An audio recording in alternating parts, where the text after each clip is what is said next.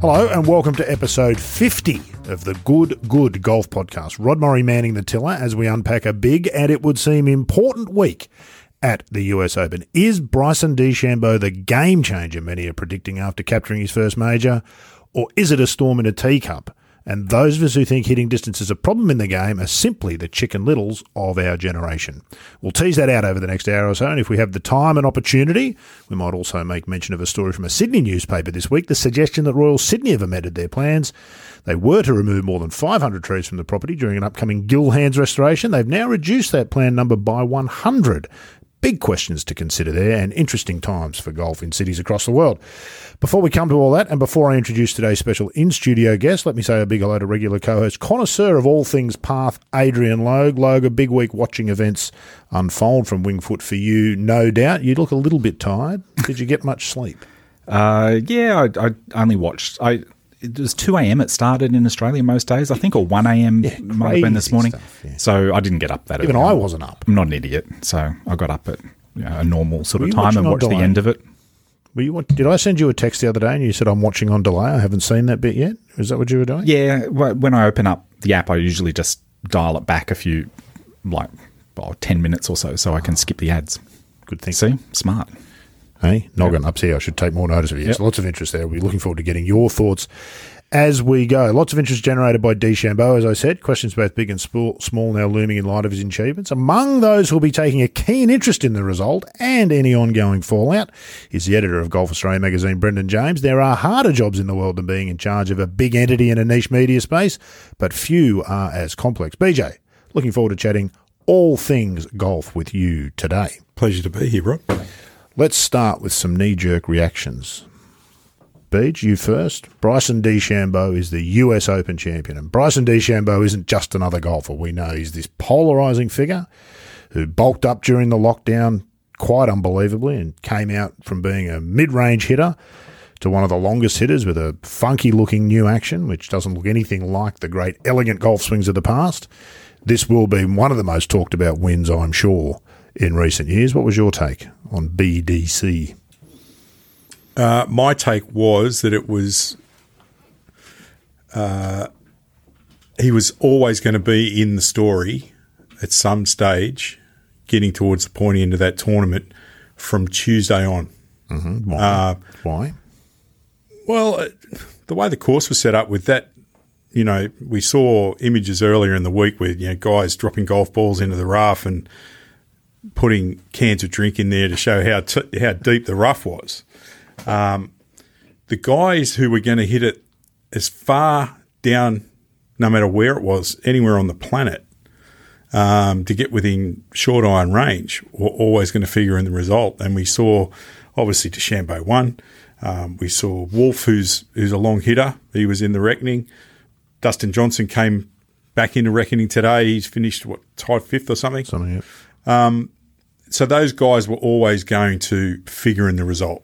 So there's no surprises, and it just goes to show that kind of course setup is just going to favour the long hitters. And we were talking off air before we started about Scott Simpson, the likes of Scott Simpson, the US Open specialist who hits it fairly straight, hits a lot of greens.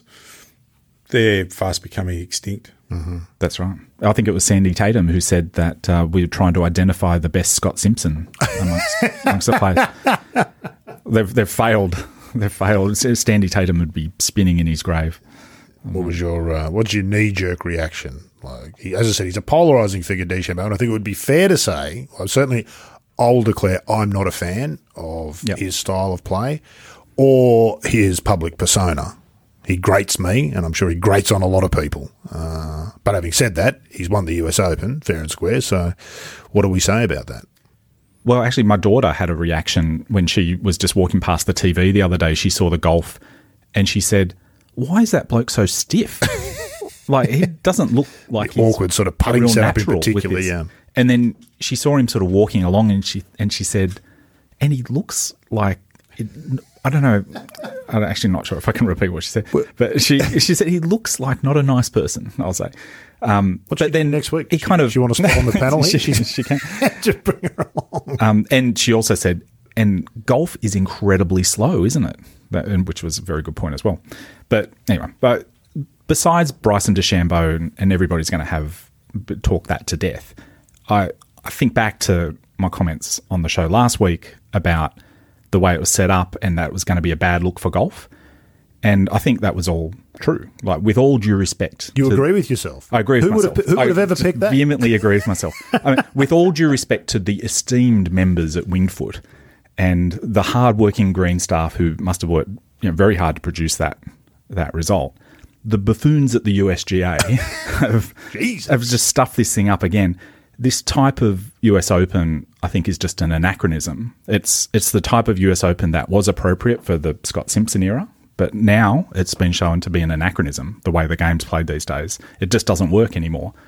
And why am I upset at the USGA about that? It's because it's just not a good look for golf.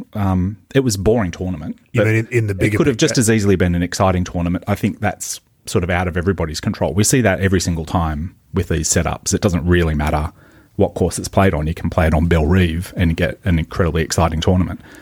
But it's just that it's a bad look for golf. This lush rough per square metre must be the most expensive type of hazard you could possibly imagine, to have that groomed rough. It must be more expensive than bunkers. It's probably more expensive than water. I mean, water's just sitting there. You don't have to fertilise it and mow it all the time.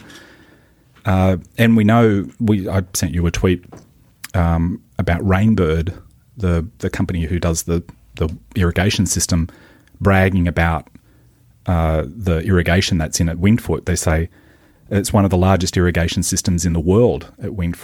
5,400 Rainbird rotors, the things that spin around, which I'm sure are very environmentally friendly rotors, but 5,400 of them to irrigate that place. And the irrigation lines go right out into the rough. It looks like, I'm looking at this diagram, it looks like they're 4 wide or 5 wide, 5 rows of irrigation on some holes to get it right out into the rough. And that's just a terrible look for golf. And it just doesn't look good either, in my opinion. It's all hyper green. That's, of course, subjective. There are people who think it looks fantastic and that it's wonderful. So those defined edges, though, you see, as soon as you've got that lush rough, you can't drive a cart or anything through it because the tyre marks look terrible. It's a look that's spoilt so easily. Are you campaigning for carts now? No. I'm concerned. This course would have looked its best. It would have looked that ideal that everybody's talking about before all the tournament infrastructure was coming in. But the moment you put like the TV cabling out or something like that, it just ruins the look completely. It's a look that's unattainable because anything short of that absolute perfection actually goes completely the other way and starts to look terrible. Looks really bad because of what it's standing next to. If you scar the perfection in any way, it just goes completely the other direction. There's some big picture stuff there that's beyond golf, but there's some golf questions I think which we should probably, being a golf podcast, we'll consider some of those as well. Here's a quote for you, Beach. Tell me what your instant response to this is. "I'm not going to stop," said DeChambeau. I'm assuming this came from his press conference. "Next week, I'm going to be trying a 48-inch driver. We're going to be messing with some head designs and do some amazing things with Cobra to make it feasible to hit these drives maybe 360, 370 yards, maybe even further, I don't know. There's a lot of young guns that are unbelievable players, and I think the next generation that's coming up into golf hopefully will see this and go, hey, I can do that too." What do you think about that? Well, he can. The governing bodies are allowing that to happen. Mm-hmm. And you mean the buffoons at the USGA? Well, you've gone all huggy on us. It's been allowed to evolve like that. Mm-hmm. The game has been allowed to evolve like that. So he's within the rules, more within the rules than another gentleman will talk about tapping down grass behind his ball. Was he within the rules when he was taking that drop from the sprinkler, which wasn't even in his line? It's just churlishness being displayed. It is questionable. But look, to give DeChambeau his due, we saw the images of him out on the range working out a shot to get him, that he could rely on under pressure down the stretch. He worked until 8:30 at night. You got to give him his due. He worked hard. And all the workout stuff and everything he's done with his body and his swing. All hard work. Absolutely. All hard work.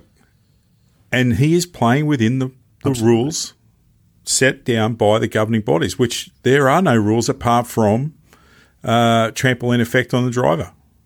That's it, which was set in place 15 years ago. 19, quite a long time ago.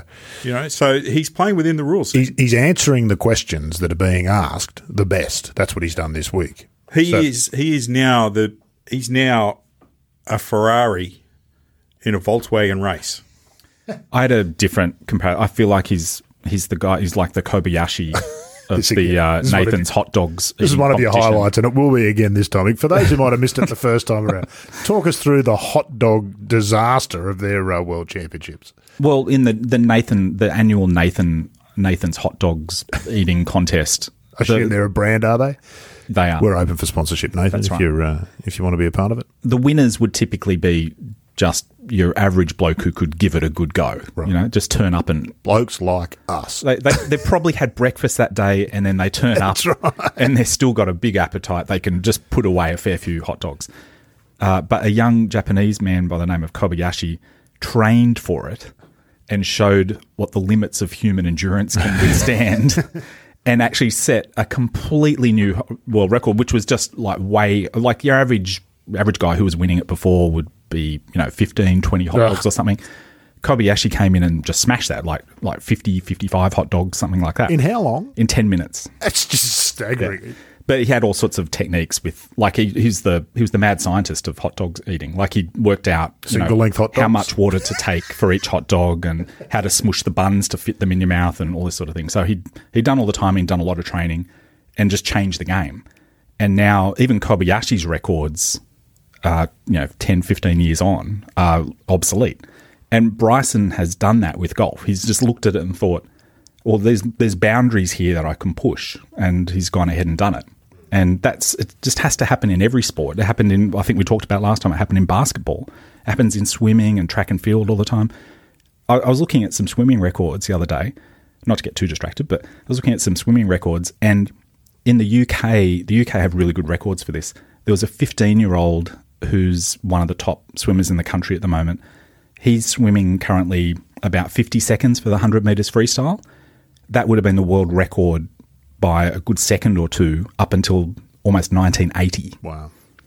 And that's a 15-year-old. So the world record now is like 5 seconds better. And that's true. Those who say that distance isn't a problem in the game and that it's, why do people get upset about it? All of that's true in human endeavour in all facets.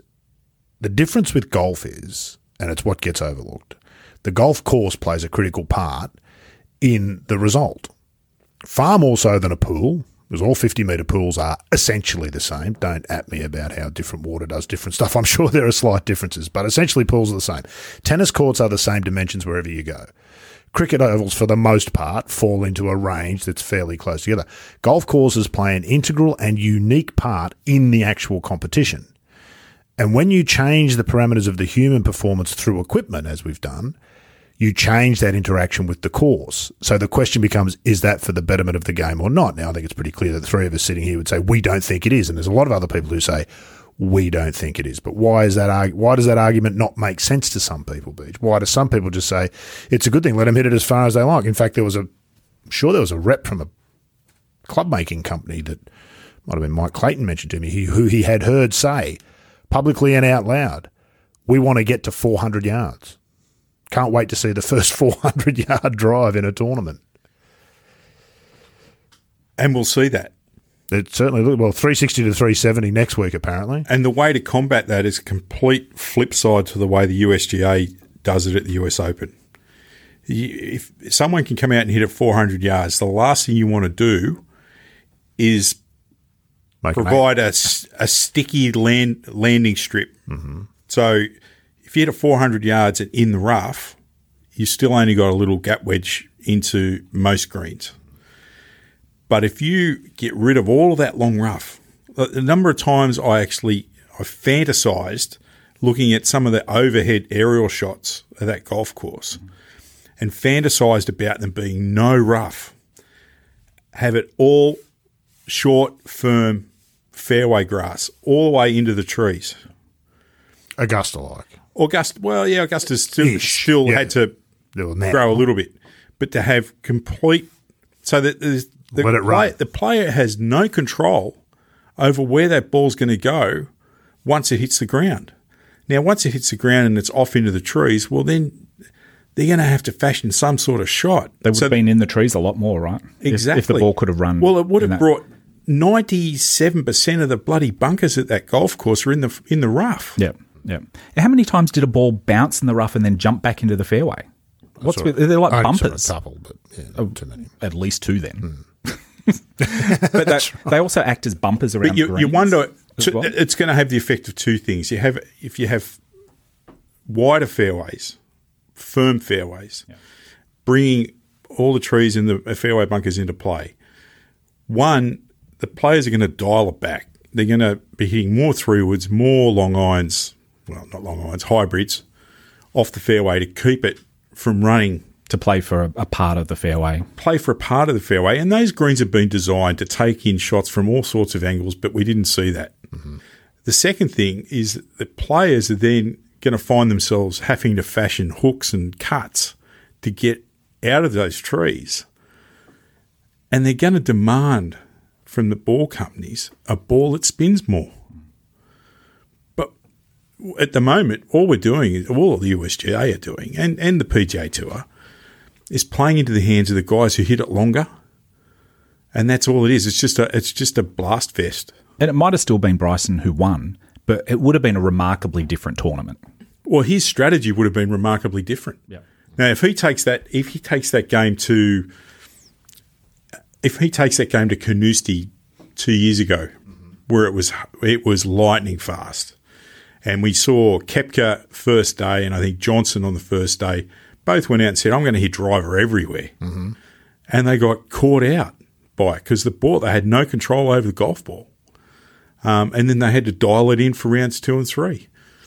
You don't see a lot of diabolical shots at a course set up like Winged Foot, do you? Like you go to Royal Melbourne and you watch golf and blokes hit it in places that are diabolical. You cannot see as an amateur golfer how there's any way out, and half of the pros can't see how there's any way out, and you see a lot of doubles because the ball runs away. Because the balls don't have brakes. It comes off the green and it runs away. That's exactly right. But 6-inch rough is as good a disc brakes as you can find for a golf ball. That's right. Indeed. And just on that, I've got on my set of clubs, I'm hitting my clubs most of the year are playing off these mushy, spongy, grassy lies with clay base, and they're pristine on the soles.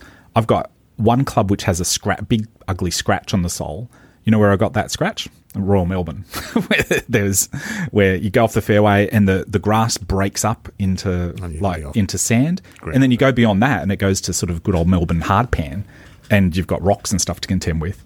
The only scrape I've ever got in my clubs, I've had them for 6 years or something, is at Royal Melbourne, and the rest of the time I'm hitting off this mushy, grassy, sloppy, wet clay lies where people are trying to not a lot Sydney can do about that in fairness. No, but it raises the question, what do you do about these parkland courses? And again, it gets back to this is why this is such a bad look for golf. This is the default that people think you've got to do for a parkland course, is you've got no choice. You don't have heather. There's no natural sort of heather to put in the rough there. It's not sandy base, so it doesn't break up nicely into an attractive looking non-playing surface. So you have to sort of make it playing surface all the way to the tree line. And frankly, mowing it all the way to the tree line is probably pretty expensive, although they have to mow that rough pretty often to keep it all nicely trimmed. So what do you do? Well, it's already irrigated. That's right. It's already irrigated. It's irrigated, fertilised. It's just incredibly costly to maintain all of that area, which isn't a lot of it's just not even playing area. I don't think they're struggling. No, not struggling. The esteemed members. But don't you think that it would have been that the highlights package, rather than overrun with guys holding putts from 15 feet, would be so much better if there's guys hitting massive cuts and interesting hooks, interesting chip shots. The most interesting chip using shot more than a lob wedge for a chip shot. Well, the most interesting chip shot all week was Hideki Matsuyama chipping in from the putting surface because he had to go over a hump. That's a preview of what every chip shot would have been like around that course if it wasn't for the long rough around the greens. We would have been seeing that on almost every chip shot, and it would have been fascinating. And the other time we saw it was when you mentioned Tiger didn't make the green on 18. I think, he had the Ogilvy pitch on 18. Yeah. I didn't see it, but I read a couple of people said that, and he duffed it. I think it came back to his feet. So there would have been a lot more of that as well. Well, the thing about that is that wouldn't have happened had he been in the long rough there. He'd have taken a full swing with a lob wedge and hit it 25 feet past the hole, two-putted and made his bogey. Probably same result, ultimately, but a lot less interesting to watch. And someone like Woods has to make a decision about a club. Does he run it up the hill with a putter or even a fairway wood? He was the one who pulled the fairway wood at Pinehurst a few years back, started the trend in that shot back in the middle. Anywhere within 20 metres of the greens there, asked no questions. No, that's right. No. They asked one question. It just the asked same one question, which question. they all know how to answer. And even between the greenside bunkers and the green surface itself, you've got this high rough. So there was never a danger for any ball that was being, skittled up the green from out of the long rough, ever running into a bunker. No, it's just one of those ones that end like a foot off the green, and they all know how to play that shot. It takes some skill, and it's a bit fluky. I can't do it. It's a bit fluky. You don't get they get to play that shot every week. Yeah, they play that shot every week. And they're very good at it. And Patrick Reed can sort of fluff the line a little bit to play it even better. We'll come back to Patrick. I know that someone here wants to have their say about that, which is fair enough. The bigger question, though, this seems so obvious to so many of us, it's staring us in the face. Why don't the USGA and the RNA do something about it? It struck me this morning, Logue. The USGA and the RNA, their purview, their mission is about the game.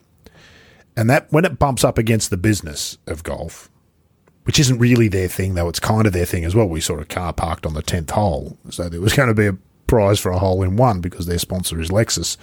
I don't recall seeing that before at a US Open. No, I was wondering. It was quite confronting onto the course. Yeah, quite confronting for a lot of people, I think. But so you can see when business and dollars butt up against that, the accepted wisdom is the reason they don't just change the rules is because the manufacturers will sue, and because of what happened with the Ping case back in the 80s, that the manufacturers will win.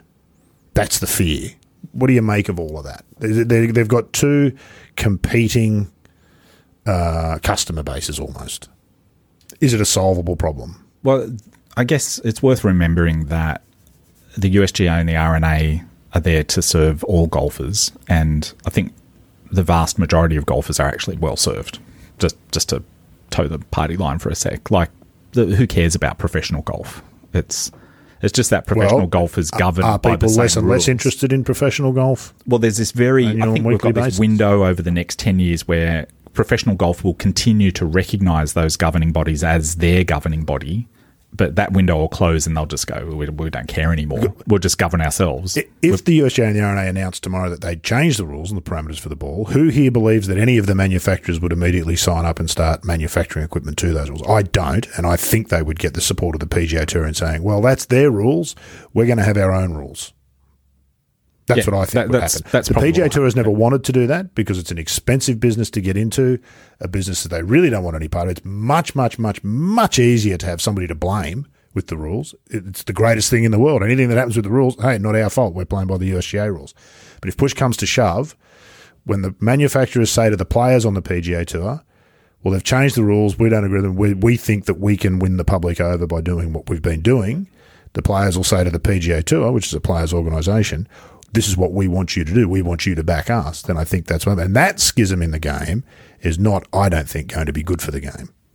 Certainly not in the short term, and probably not in the medium term. I don't think the interests in the longer that drive that aren't in the best interests of the fans, I don't think. And, there's us as golfers, and I do think we're well served by the governing bodies in that respect. Golf's a lot of fun.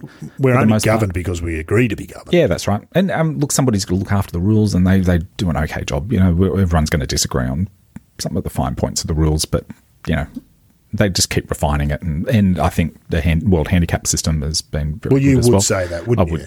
But and those are the big things. Those are the things that affect 99.99% of golfers, and we should care more about those things, to be honest. But as most of those golfers are also fans of professional golf. That's the stuff that that's the battleground that everybody complains about. And I feel like they've lost their chance. Well, it's the shop window, isn't it? They might even take action now, but it could just be ignored. The PGA Tour has become so powerful that they can just absolutely ignore what the governing bodies say at this point. So, but the governing bodies, as we've discussed earlier, when they present a tournament like this and it rewards one type of player, then the equipment companies why wouldn't they be just looking to capitalise with equipment that hits the ball further? Yeah. Because most of, I would say 99% of their marketing to Joe Public is based around their professionals. And Joe Public wants to use what the professionals are using. Now, if they change their whole setup of events, now the R&A in setting up for the Open Championship do a pretty good job year in, year out. There's been the odd blips along the way with green speeds at St Andrews in 2015, Carnoustie in 99 when they turned it into wing foot, essentially. True. So looking at that and you see the excitement that certain shots create, and you only have to look at YouTube views. The most number of YouTube views for special shots are escape shots. It's never the tee shots. It's never the 390-yard tee shot. It's the cutting a ball 50 yards around trees from a fairway bunker, a la Tiger a couple of years ago, with the helicopter finish. That's what excites people. That's what draws people into the game. And ultimately, that's what draws sponsors into tournaments, into tours, is that excitement level. But there was no excitement at Wing Foot. You know, you can talk about the fans not being there and building the excitement level, but there was no one shot apart from Hideki's chip in that got me going, wow, that's awesome. There was no Morikawa moment, was there, like we had at the PGA Sunday? No. That driver to the par 4. And while that course was set up with long rough, there was a certain width to that golf course which actually created angle that led to strategy. Not as much as you would like, but certainly more than was available at Wing Foot. So why does it matter? Why should we care? Why is it important? Well, I think it's creating a game that is not attainable or not like we can all get teed up in the Saturday comp and see blokes chopping it out of long grass. We don't have to sit in front of the TV for 3 hours to see the same thing. Do they have 12 spotters out on every hole at Saturday comp? But that's an indictment, isn't it? You tee it up in the Saturday comp, you're never going to see, unless you play with a really good player, you're never going to see them crafting and creating shots, which the pros aren't allowed to do anymore because that side of the game's gone. It's not that they don't have the skill. This is the other thing. That's right. They've got the skill. You get a lot of people who think that those of us who think the ball goes too far are taking some sort of shot at the players. No. That we don't acknowledge their athleticism and the skill. That's nonsense. I actually think, and I must have said this ad nauseum, we're the real victims because we don't get to see the players show the skills That's that right. they do As have. fans, we don't get to see the thing. But I also think golf, these things, and the USGA, I think, recognised this for a time. I actually think the Mike Davis setups will be looked upon eventually in the fullness of time. I do too. As being on the right track. And innovative. And this thing is an anachronism. It's just a bad look for golf, having this being your showcase as the governing body in America in particular, where they've got they're facing the biggest problems with an image about golf. This is not what you want to be putting on the world stage as what golf is the ideal of golf. It's quite lazy too, isn't it, really? It's a very lazy way to set up a golf course. Yeah, it's a lazy, cowardly way to set it up. And if you go back, into your own memory bank of great shots that have been played, I'll only go back the last 20 years in majors.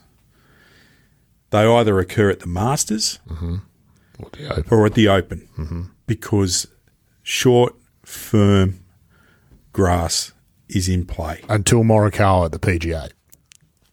Yeah. And that was a drivable par. It was teed up and yeah. One day, we'll solve all of golf's problems, and then the world will be a more united and happier place for everybody, golfers and non-golfers alike. But until that day comes, all we can do is focus on the now.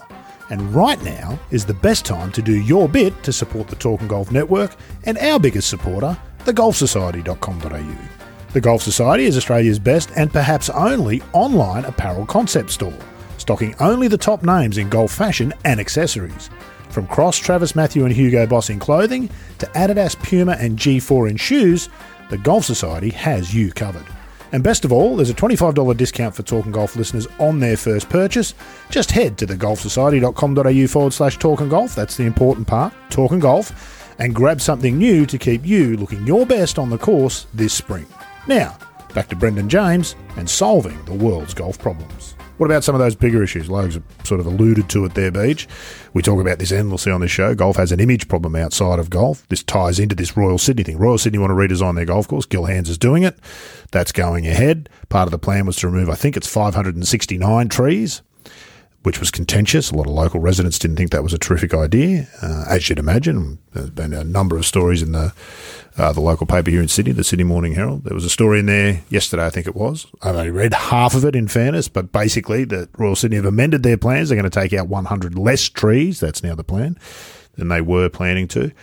When golf bumps up against the rest of the community in these environmental sort of discussions, that's when I think it gets important what winged foot looks like here on television in Australia and in the UK. That's what people think golf is, isn't it?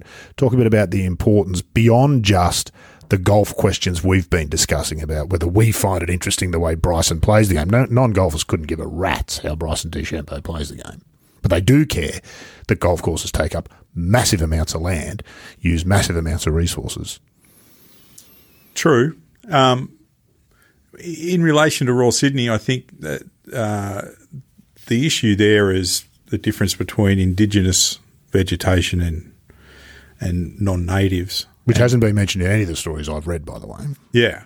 So my limited knowledge of the Gil Hance redesign plan is that most of the non-natives were going to be taken away, taken out.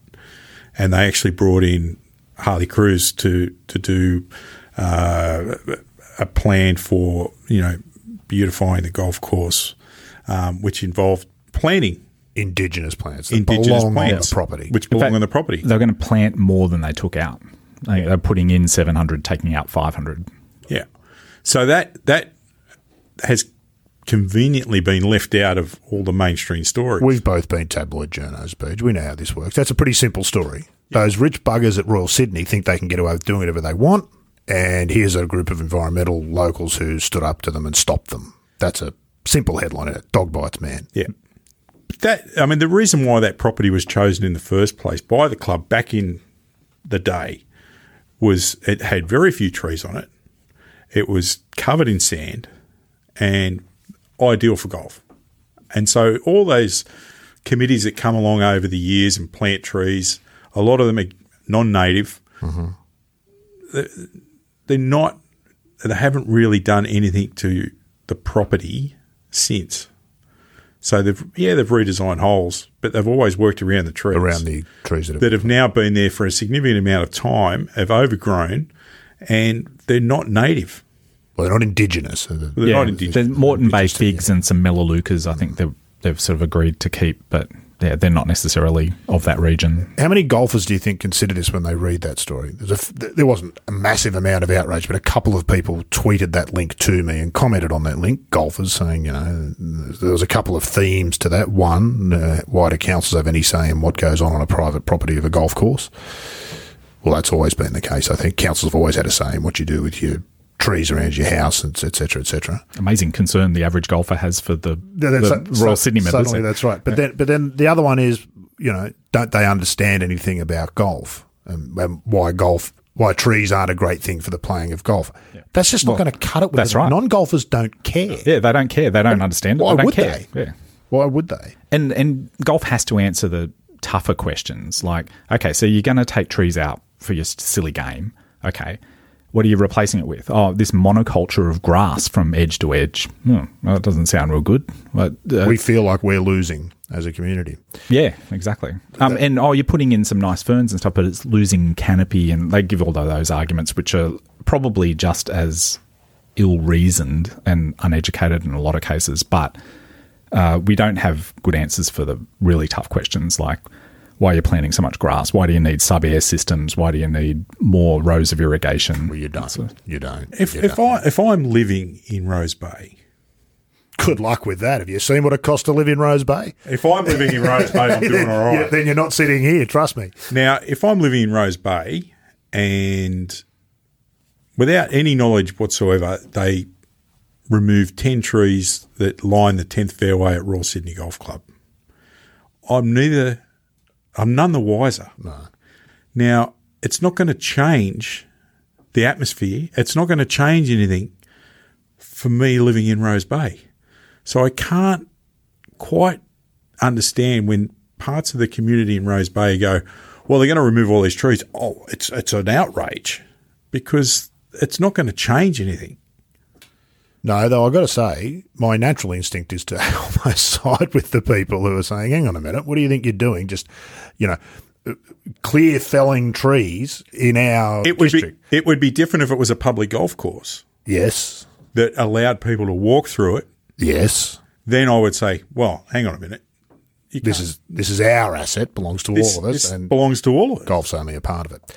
Whose job is it to tell these stories then? Golf has done a horrible job of doing it, not through any reasons other than we are completely immersed in talking to ourselves about whether Bryson DeChambeau is good for the game. We in golf don't seem to get around to talking to non-golf, do we, about this stuff?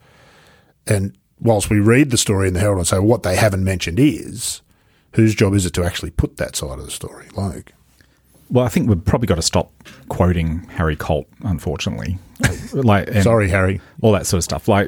Trees don't belong on the stage, it's fine. We've actually made the golf we're speaking to golfers when we were talking about that stuff, and we've made that argument really well. And then you still won't get every golfer agreeing, but still, those arguments are well made. So the ones about trees not having a place in golf, you mean? Yeah, that's right. So, but as people who look after golf courses, committees and governing bodies, so Golf Australia in this case, and Golf New South Wales and the committees at Royal Sydney, they've got to be good stewards of that land because golf has a lot to answer for with regards having these playgrounds to play in. And we've got to not just look after it, but we've got to be seen to be looking after it. And that means people looking over the fence don't see hyper green checkerboard fairways or something. It's got to be.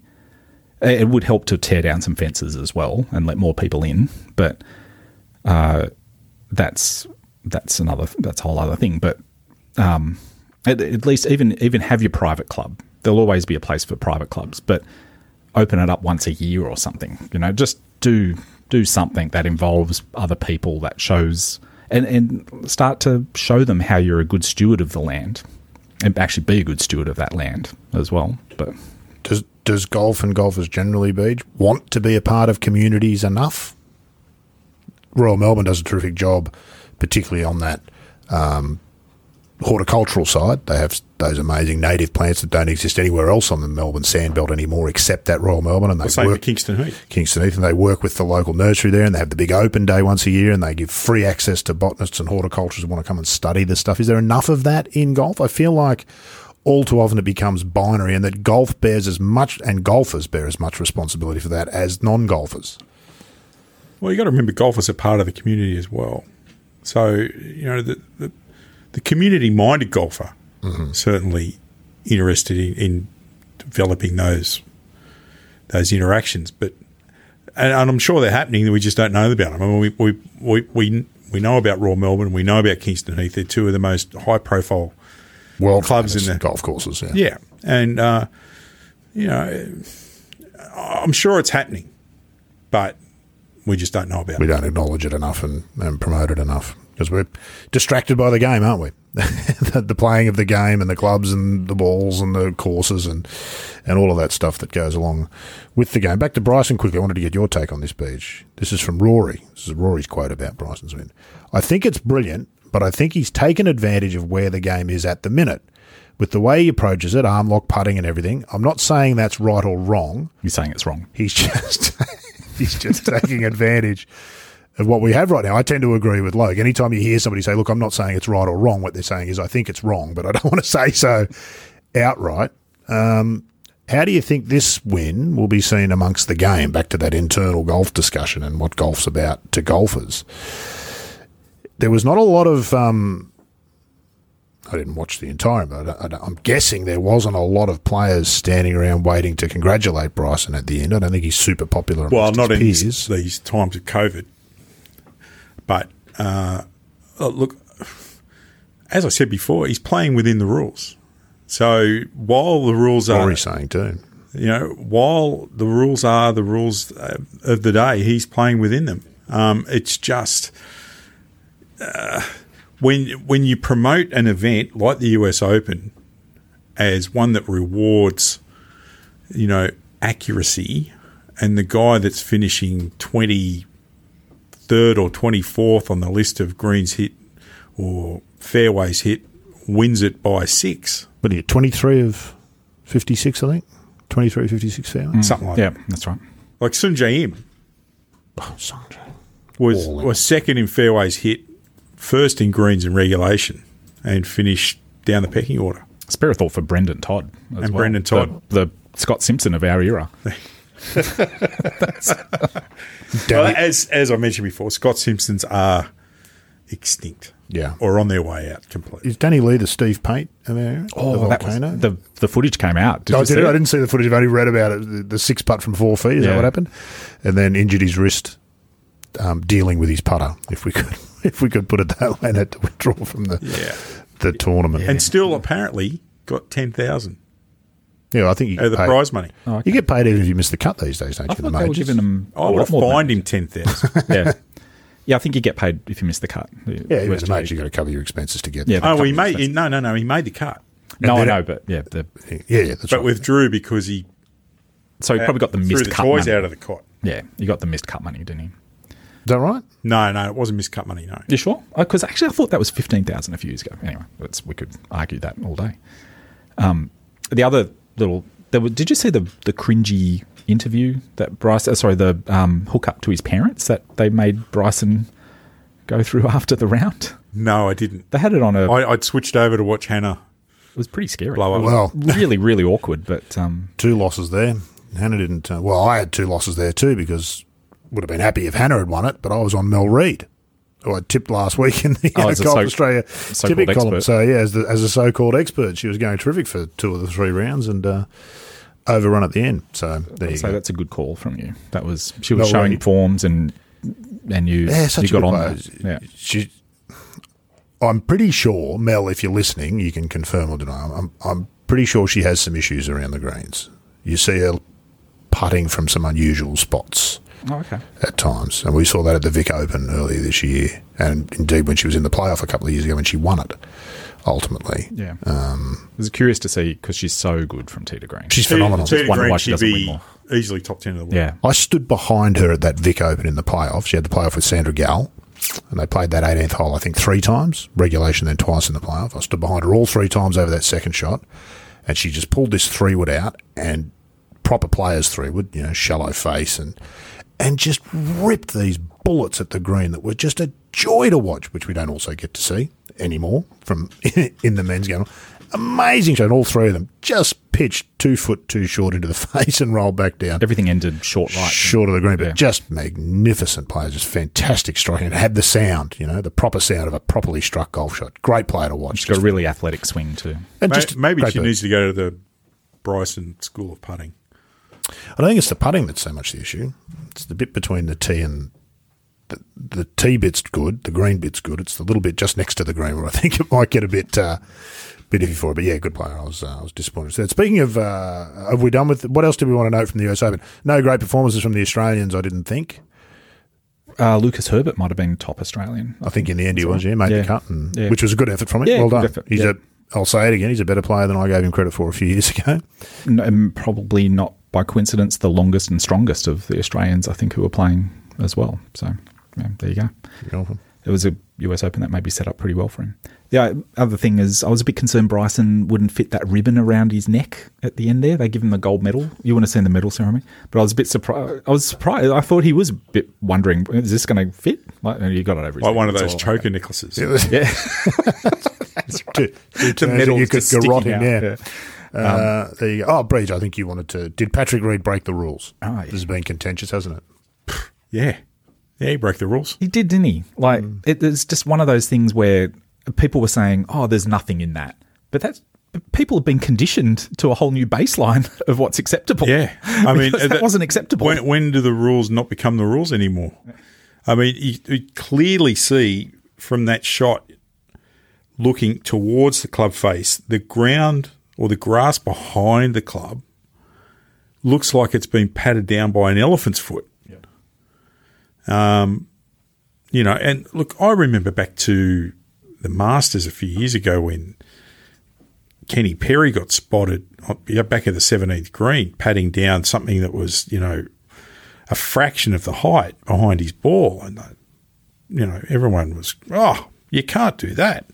Well, there's been hardly any of that at all with Patrick Reed doing what he did beside the green there. It's just unbelievable. Well, how about Bryson, I think it was a Memorial, smoothing out the grass before he took a drop on the spot where he was going to take a drop on that hole where he had like 8 or 9. Or now, how is that any different to Craig Stadler getting done for putting a towel down so he doesn't get his pants dirty? Yeah. Things that playing a shot off his knees. Things that stained those players' careers. Like the Kenny Perry never lived that down. No. He's still remembered for that. Well, I mean... BJ Singh, Colin Montgomery, Jumbo... Vision Bunker, Jumbo Ozaki, you know... Mark McCumber. These things are so commonplace now that I think we're just being conditioned to look at that Patrick Reed thing and go, oh, no, there's nothing. Is it a reflection of the new world, this binary? Trump's been the master of it.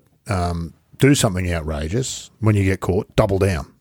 Just double down and keep doing it. And eventually people will just end up shrugging their shoulders and saying, well...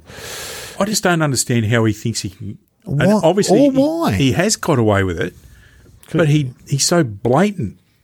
It's just unbelievable. I'll tell you what I don't get. This is what I really don't understand. Why? He is such a gifted player. It's a compulsion, though.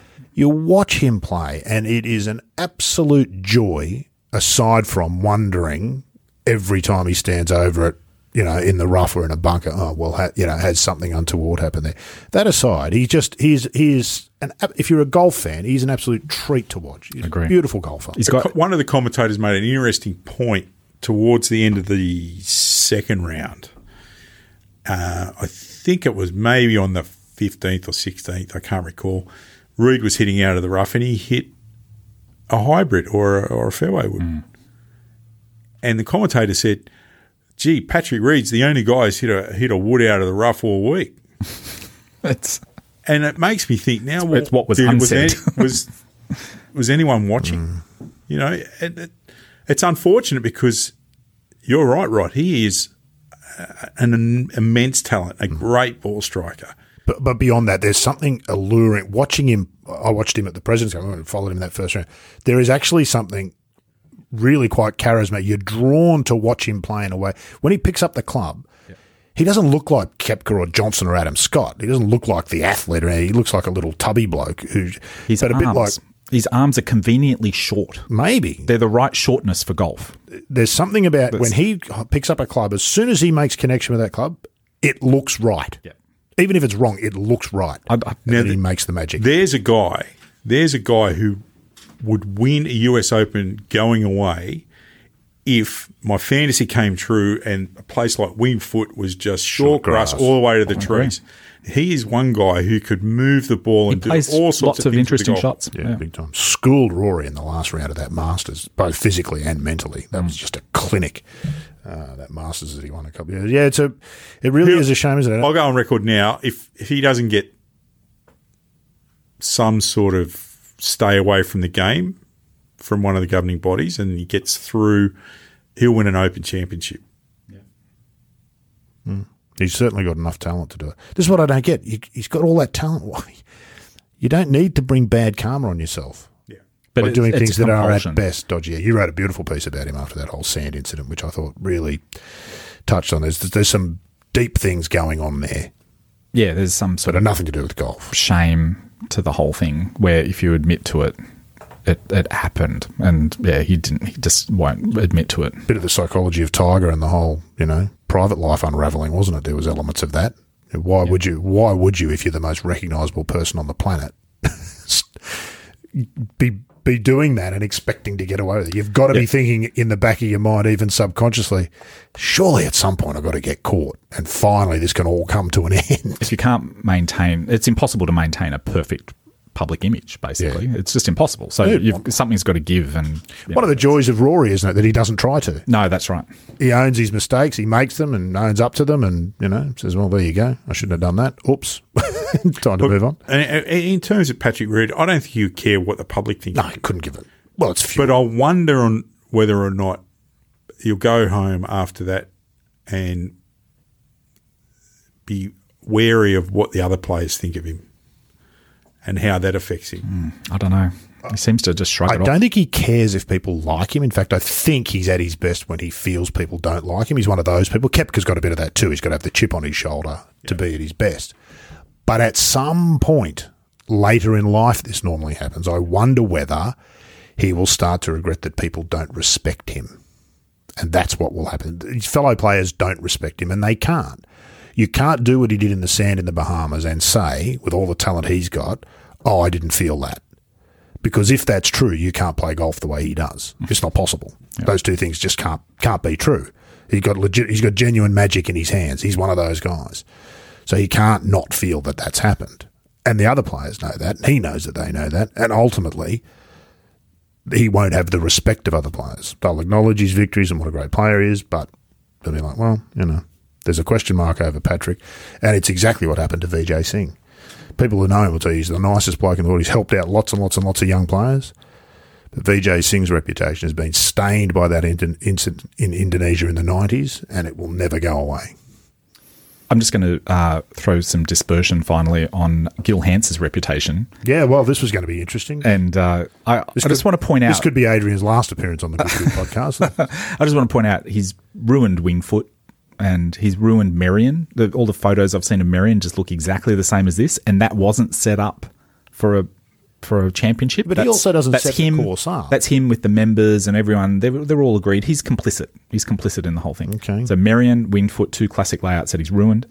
TPC Boston a few weeks ago, we saw, again, just choked out in rough. What's going on? Well, Oakland Hills he's doing now, and the whole talk about Oakland Hills is that he's setting it up so that it can be a major championship venue again. And, that's... So... couple of things. At some point in the not too distant future, Gil's going to be here in Sydney working at Royal Sydney, and He's been my intention too. Clearly, it's been my intention ever since that became known to have him come into the studio here and talk to us on the Good Good podcast. So that's going to be awkward for you because I can also tell you, having met Gil Hanse, he's about 6'5", and he will crush you like a bug. The thing is, there's on every project, and we all know this, and it's one of the things I find fascinating about golf course architecture. Because you know this from your own work, that there's constraints in every single project you do, which you've got no control over. And if somebody takes the time to ask you about it, you can explain the thinking that went into the decision. And whether you're happy with it or not, there was a rationale that led to that result. And I think that's something we can all relate to. And that definitely happens in golf course architecture. Why did they do that? It's because of this, this and that. But now there's this consistent track record that he's setting up. The courses that he's been involved in have all got this look with the bunkers in the rough. Not all, but they're starting to take on that look with the bunkers in the rough and ridiculously narrow fairways and the agronomy and the sub-air systems. Merion, I think, has got the sub-air systems as well. And it's just like everything's getting watered and fertilised right out to the edges of the course. And it's, what's the common denominator? It's Gil Hanse. Well, we'll sell tickets for everybody else, but Beej, I'm inviting you now to come and have a front row seat to the episode where Gil sits in the room with myself and Logue to discuss some of these topics. I might feel a bit ill. I come down with some illness. In Gil's defence, no, don't defend him. I'm just putting this out there. I'm just putting this out there that to get the job of redoing, we'll use Wingfoot.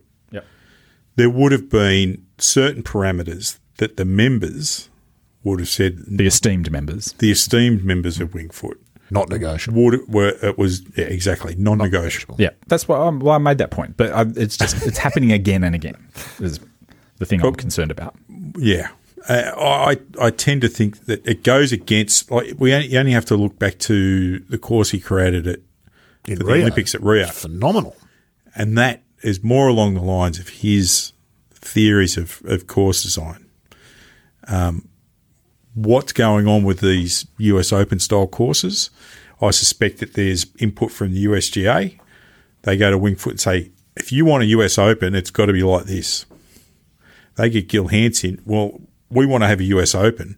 You've got to design it and restore it like this. Well, it's not restoring because Tillinghast learnt how to design golf courses by going to Scotland.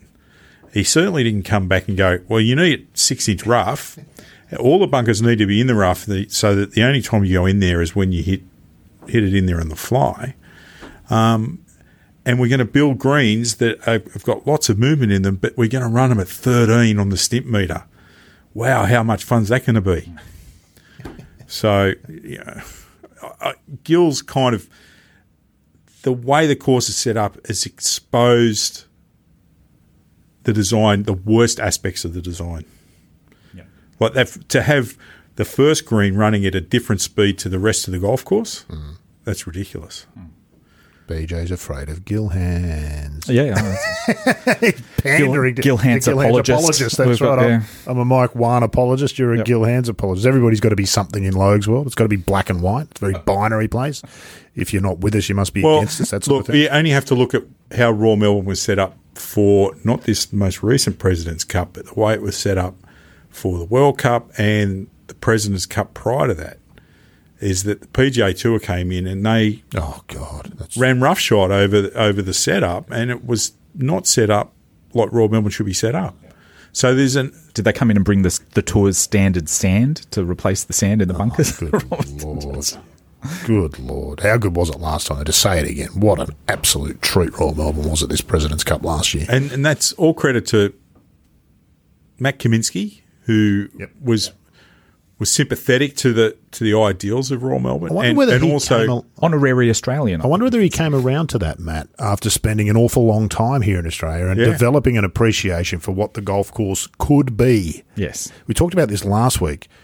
The lack of genuine golf IQ at a lot of the professional bodies, because it's the last thing they think about. It's the last piece of the puzzle is the golf course and how it should present. They're thinking about logistics and sponsors and grandstands and all the stuff that goes with putting on a tournament, except for the golf course. And there's many more people in the organisation who deal with that side of stuff than those who can stop and look, for example, at the A&A last week and say, that wall doesn't look right.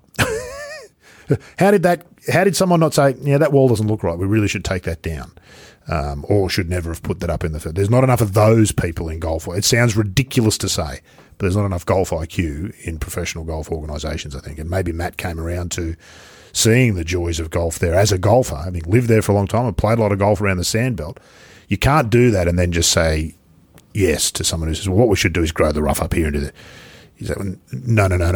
You're going to ruin it. It's much better when it's this like it is most of the year round. So, it's kind of what happened for us, wasn't it, Beach? We went to the UK all those years ago. No, it will certainly happen for me. Grew up playing all my golf in Sydney, went to the UK, and within a week it was like, first exposure was like, what's this? This isn't golf. And within a week you're like, wow, why isn't all golf like this? This is amazing. Well, I think we played 5 or 6 rounds in the first 3 days and came to the realisation that the ground game was just so much fun. Absolutely. Because you just don't have it here in Sydney. And in fairness, much of that's to do with the type of geology, terrain. I guess you'd call it. It's a clay-based city. Yeah, well, Kikuyu grass. Yeah, and it's the agronomy. It's Kikuyu, and that's the grass that grows best here. Yep. So you can't and all of those courses who've tried a kike eradication program to replace with cooch in Sydney have spent huge sums of money for no result. Oh, yeah, best to lean into the kike. You cannot be defeated. It will prevail. All right, there you go. That was the US Open and some of the big picture stuff that we went. A couple of things I want to mention before we finish up here. I want to give a shout out to Steph Kyriakou. I was there at Bonneville when she won as an amateur. Talk about schooling people in the last round. Her final round was just a thing of absolute, I was shocked by it. I suspect at the time she might have been a bit shocked by it, or I thought so at the time, but having a look at her results, she had her third top 5 in 3 starts as a professional. Away in a bubble, COVID-19 on the ladies' European Tour, staggeringly good performance. So good on Steph Kyriakou, really lovely young girl too. So she is proving to be something special. And the last thing I wanted to mention was a golfing highlight. Not mine, of course. You have one. I had very minor golfing highlight. During the week, I got away from my home course and just had a quick hit at Wallara Golf Club, which I tweeted about briefly, but it's a lovely spot. It was really, we've talked about it before. It's a really great atmosphere there. Isn't it? It's hole. right to be Sydney's Winter Park. Talking about Royal Sydney, it's right next door to Royal Sydney on very similar terrain. So it's got the sandy base. It could be transformed into something amazing if Gil Hands doesn't get his hands on it. Oh! But get some placards made up. But keep hands out. It's a great hands off. Great little atmospheric place. As you go out onto the course, there's this beautiful croquet club with like a logwood cabin thing, and you got the shops on O'Sullivan Road there, which have a great vibe about it. And then you get out to the far end, and you got some harbour views, and then you sort of track back in, and you go past this oval, which is always vibrant with activity.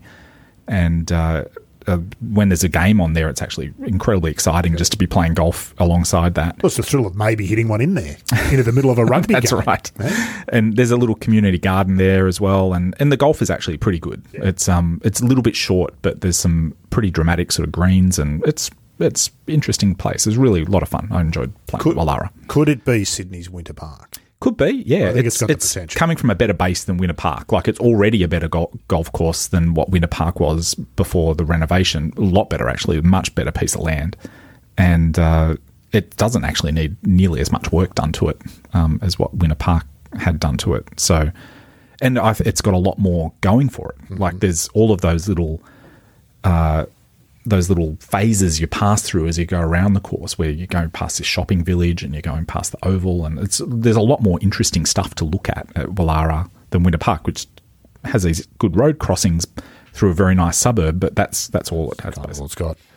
There's already aspects of it too at Wallara, isn't there? Where people already wander across the course. It's sort of public access, so non-golfers wander through it to get from one place to the other, which is a bit dangerous at times, but it seems to work. Especially that fence along O'Sullivan's Road. It's a very low fence, which you can just hop over with your dog, and there's a sort of a pathway there with some big trees that protect the road there, and people can walk their dog across there, and if they do it often enough, they know just to look and make sure that second tee is clear before they go across, and then they can walk across the fairways. And most of the golfers know that to keep an eye out for people emerging from the trees as well. It's very good place too. When that was crazy how many people were there. And the guy said it's just booked out the entire time. You've got to actually book in advance. Well, you just turned up, didn't you? I just turned up, which you used to be able to do. You just turned up at Wallara on a summer afternoon. Well, lucky enough that he fitted us in. But doesn't he know who you are? No, he didn't. He didn't know who I was. It still probably doesn't. No, he's no idea. But he fitted us in. He said, "Oh no, usually the only time we can get anybody in is if." Like on the very tail end of the members comp, if a few members drop out. That's the only free tee times we have the entire week. Fantastic. So very busy little 9-holer right next to Royal Sydney, and probably doing a lot more for golf than when was the last time we played a lot of other places. I used to play Wallara quite a bit because I lived in the eastern suburbs for quite a while at my brother's place at Bondi. So I used to go up there. Most of the blokes who didn't play much golf, Hendo, who we both know, a mate of ours from our News Limited days, we always go and play with him, and but I used to play there quite a bit. We would have played there, you and I, at some point. You and I never, ever played at Wallara. You're joking. But we played at Bondi.